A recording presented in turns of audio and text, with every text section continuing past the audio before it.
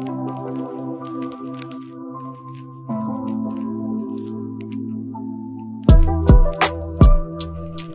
and welcome to the People Grow Places podcast, where we explore the virtuous circle of people, growth and place. Brought to you by Grow Places and hosted by our founder, Tom Larson.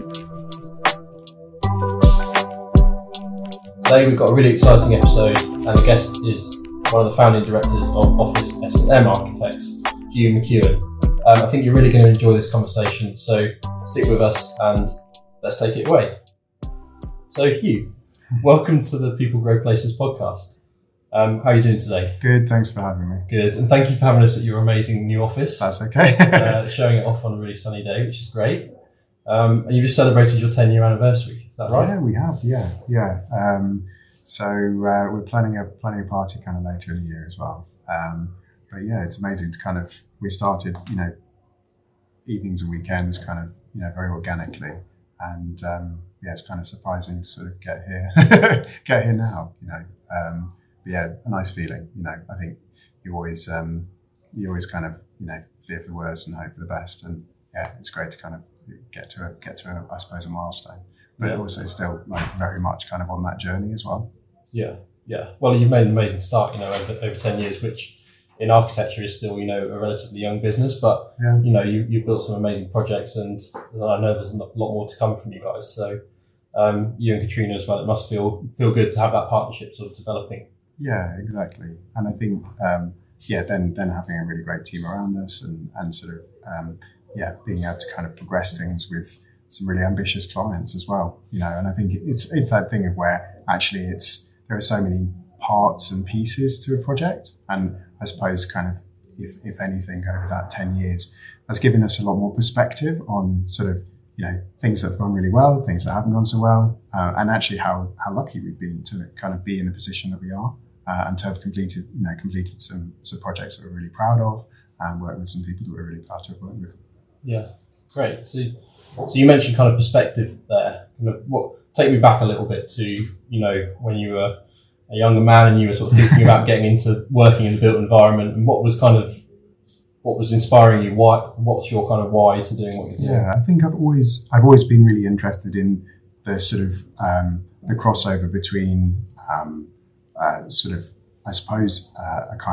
more scientific or methodological way of approaching architecture, and then a much more kind of artistic approach. I think that's kind of always come through in sort of how I've sort of looked at things, particularly when I was kind of looking to go into studying architecture, and sort of seeing that there was quite a kind of technical side to things, but then also something that was much more creative.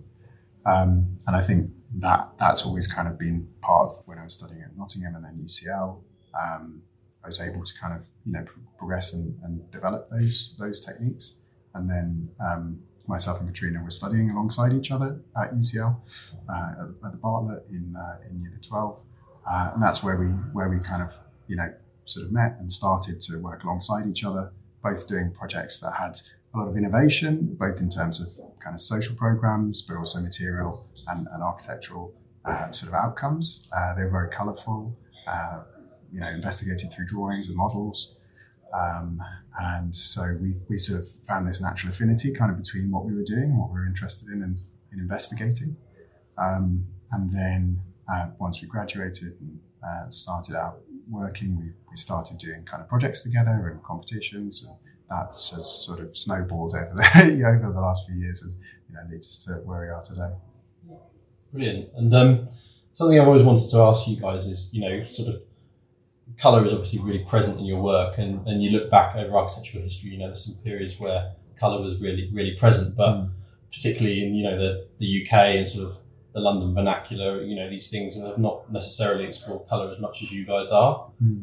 Talk to me about that, and also, how do you feel, sort of what the human emotion does the colour induce, do you think? I think that's really what it comes down to, is kind of, what's colourful, and I think we're really excited of how, as to how colour is used in an architectural sense, and then also how it's used in a social sense as well. So, from an architectural point of view, we really see colour as a building material. We know that it has physical effects on our space, on how we perceive buildings and the space around us.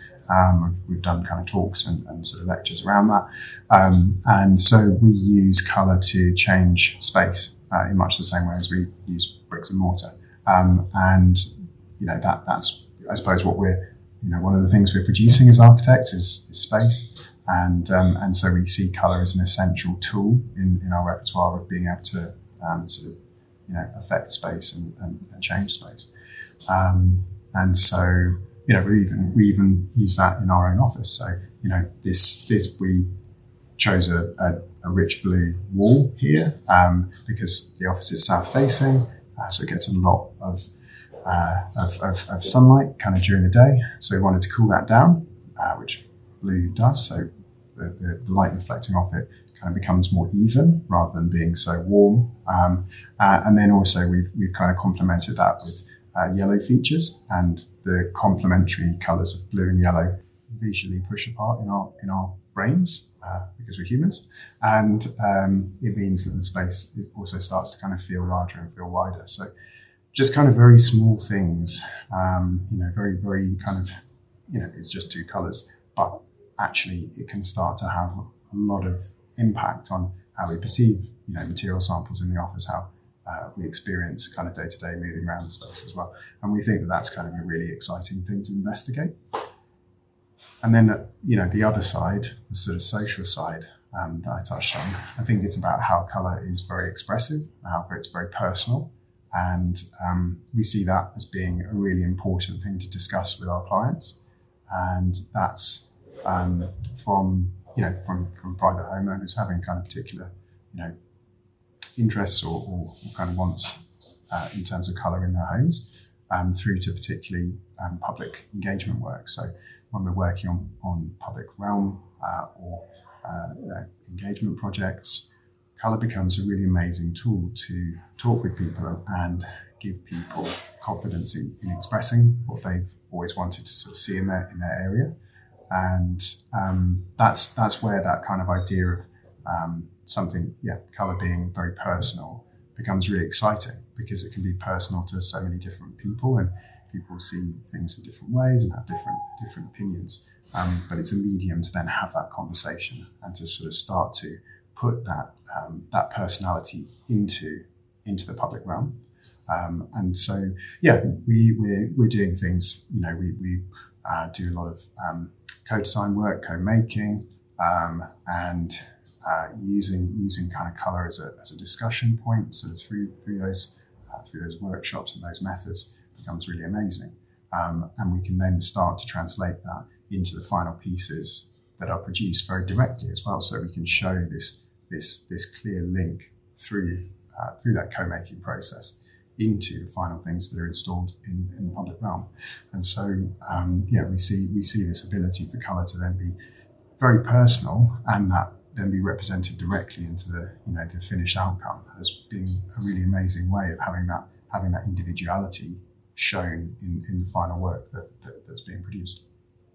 Yeah, thank you for that. And as you say, like, something that I've always, thought about when I think about your work and when we've spoken is that element of, you being obviously the architect, but very much this kind of community-led co-design and co-creation side of things. And, marrying that with colour theory and different sort of approaches to colour, you must see that when you're talking to the community, maybe you've got an impression about what colours may make a space feel a certain way, but you speak to different members of society, different races, different ages, different perspectives, as you mentioned, and I'm sure they have a very different view on what they think of a certain colour induces or a certain space feels like, and completely. That must be quite a nice process to go through. Yeah, it is, and I think it really shows that there's, it's just one example of kind of where that power of collaboration and communication kind of can have really amazing outcomes, and sometimes those things can be antagonistic, but actually people can sort of see that as a positive as well. We had one project where it was a palette of colours, and one person, in the steering group looks at it and goes, "Oh wow, that's like a peacock, and that's just right for this area. We really want it to be, X, Y, and Z. And then somebody else looks at it and goes, oh, it really reminds me of an oil slick. And that's perfect because that's really, X, Y, Yeah. And so different, people can look at things and also have their own opinions, but come to this, democratic agreement as to kind of, an outcome as well. So it's I think it's great in terms of its directness, and sort of, and the ability to, a lot of the work we do is about kind of empowering that decision making, and sort of building that capacity for them being able to, deliver those projects. And I think handing tools that are very, very, have a lot of power to them, and putting those in the hands of the community to then design with is really powerful, and so if we can set up a framework and set up a sort of a methodology to then to be delivering those co-designed outcomes, we think that colour is a really incredible tool for doing that. Yeah, and obviously, colour is a big element of your work. But it's not, it's not the only thing that obviously it's the first thing that kind of comes to mind because the colours are often so bold. But you're exploring different materials, you're exploring different patterns and the way that they impact not only the interior but also the exterior, the architecture. And how's that kind of dialogue go with when we talk about the outside of the building in kind of urban context? How do you find that sort of side of the discussion, maybe with the local authority or with community groups, etc.? Yeah, I think then it really does shift into like you say, materiality. I think we always see colour and material as sort of almost one and the same thing. Commonly we're working with self-coloured materials or through coloured materials. Sort of generally, the proposals that we're making are not sort of a painted finish. They are actually physically kind of a part of the material. And so in that, some of those considerations around colour start to cross over into things like character or context. And that's really exciting for us. We think that sort of, engaging with the character of a place is really an opportunity to kind of design from that and design something which is part of a place, and hopefully, an improvement, a positive impact, there. And I think we're sometimes a bit on the fence around, some ideas of context, because sometimes, contextual approaches, should we call them, are, not the best we can do. And I think that sort of we're looking at kind of what are the best bits of a place. How can we kind of how can we kind of curate something or will sort of take the best pieces of a place and do something that improves on that and builds on that and isn't necessarily just a reductive, kind of pastiche or kind of an outcome that kind of isn't the best it can be. So I think that's where, and materials are kind of a key part of some of the the characters of places, but often get lost. We've talked a lot recently about kind of vernacular material and actually how vernacular material is very much linked to the place and the materials there, and then that starts to build up a character. It's to do with the technology of building, the availability of materials, and the conditions of the sort of weather. And so, using investigating and researching, vernacular materials can actually turn out some sort of unexpected results because sometimes there's just been an assumed kind of approach to a particular place, a sort of steamrolling of a kind of, an artificial vernacular, quite often a sort of a brick vernacular. And, we're then sort of looking for, well, that might not be what was there originally. And sort of seeing how we can maybe suggest something that's more appropriate. Right. Yeah. And that really comes across, I think, in your work and the projects you've got on the drawing board as well, really kind of, you can see there's a very clear thread that goes through your work, but equally each one's, has got its differences in responding to the local needs of the place. And I think that's really great. So kind of like taking a bit of a step back from your kind of your buildings and the architecture side of things for a minute. In terms of you personally, obviously running a small business over the course of 10 years is a great achievement, particularly doing it in architecture, which is kind of notoriously a strain on you, a strain on your kind of your life in general. And so what drives you on a kind of personal level to do what you do? Yeah, it's a good question. I think kind of on a personal, from a personal point of view, I think it's kind of enjoyment of being here and kind of the moment and, making the most of that to a certain extent. I think, really enjoy being, in London and working in London and, the amazing, city that we're kind of in. And I think that's that in some way is both what I enjoy kind of at the weekend and I enjoy it sort of during the week and working in this context as well. I think it's just a city that's so mixed, so much going on, so much and also a huge amount of change. It's something that's kind of never sitting still. And I think the opportunity of kind of doing things that are both responding to the kind of to the people and places that exist in the city, and are are responding and for and by those people is really a real kind of honour and opportunity. I don't know if that answers your question, but yeah, it does. It does. It's exactly that, isn't it? And it's something something that's greater than yourself, and it's an element of service in it. And I think that really comes across in what you're doing. So thank you for sharing that and taking the time today to have a chat with us. And just obviously one final sort of thought for me is kind of what if anything are you personally, professionally kind of sort of grappling with at the moment that's sort of taking up your headspace and that you're trying to get over at the moment? I might flip that into kind of what opportunities we see, maybe. Yeah. I think in some way, I don't know, one of the things that we're sort of seeing at the moment as being quite exciting is this kind of a reconnection between kind of the public and the private, and I think an understanding that kind of local authorities can't do it on their own, and at the same time,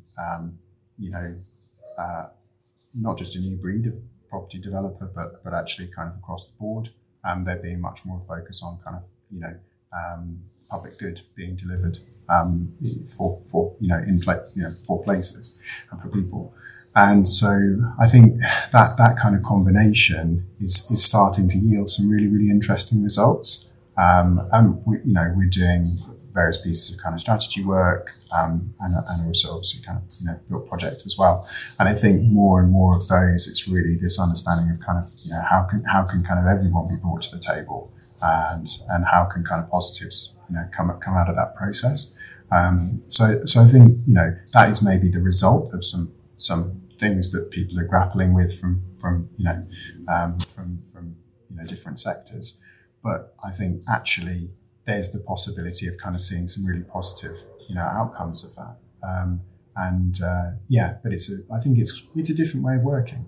It's sort of it's something which I think kind of needs cooperation, but has amazing benefits for everyone. But particularly for the places in which these projects happen. We're seeing that is kind of being led on both sides. I think we're seeing local authorities maybe kind of pushing policies and being able to support things like community wealth building and kind of other sort of locally organised policies, and then we're seeing developers also wanting to deliver on ESG and kind of actually how developments kind of knit into an area maintaining contacts, developing those things further as well. So it's I think it's really, really interesting. And then you've got kind of organisations sort of starting to sit between the two, which are being pushed at various levels. So I think there's some really interesting kind of possibilities from that. But it's a space that's kind of, I think still being worked through. So I'd say that's my kind of thing to grapple with. Yeah, no, and I totally agree. I think it's a really exciting time to be, working in the built environment at the moment, and it does feel like, public and private sector, although obviously with differences of opinions and different drivers on certain things, there's a real collaboration now and a lot of kind of shared values and shared agendas there, which is only going to strengthen projects and strengthen places really. Yeah. Hugh, that's probably a good place to leave it, but thank you very much for your time today, and delighted for having you on the podcast. Yeah, thanks very much. Thank you for listening to the People Grow Places podcast. For more information, visit growplaces.com and follow us at We Grow Places across all social channels. See you next time.